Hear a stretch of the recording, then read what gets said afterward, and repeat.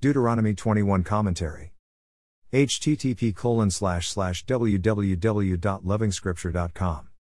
There is a special process for the community of God's people to declare themselves innocent of murder. This is in an event of a murder case where the murderer is not known. We can sense the seriousness with which the Lord looks at every murder case. Human life belongs to the Lord. It also gives us a chance to look at how the Lord looks at leadership. It is about taking responsibility. The Lord knows exactly what has happened.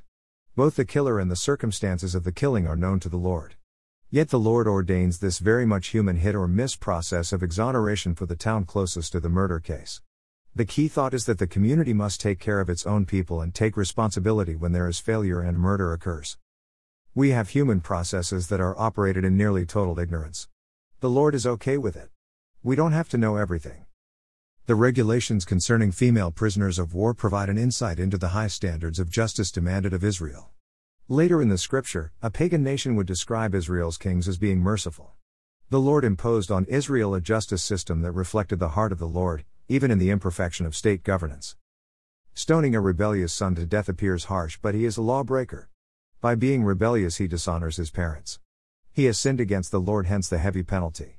While many sins are committed against yourself, spouses, children, friends, companies, communities, governments, races, nature, or even humanity at large, sin is always an offense against the Lord. It is always serious. The need for genuine repentance cannot be overemphasized. Yet one may wonder why the Lord seems to like the death penalty for just about any serious offense. It doesn't become any easier when you consider the fact that the same Lord is very serious about every life. Even when the killer is not known, the elders of the community nearest to the scene of crime must exonerate themselves in repentance. Could it be that we are looking at the same workspace from different angles? Regardless, we can guess the gravity of sin and begin to appreciate the mind of the Lord over sin. The chapter closes with references to the crucifixion process. If someone guilty of a capital offense is put to death and then their body is exposed on a pole, you must not leave the body hanging on the pole overnight. Be sure to bury it that same day, because anyone who is hung on a pole is under God's curse. You must not desecrate the land the Lord your God is giving you as an inheritance. Verses 22 and 23. Are we looking at Calvary? More resources visit http://www.lovingscripture.com.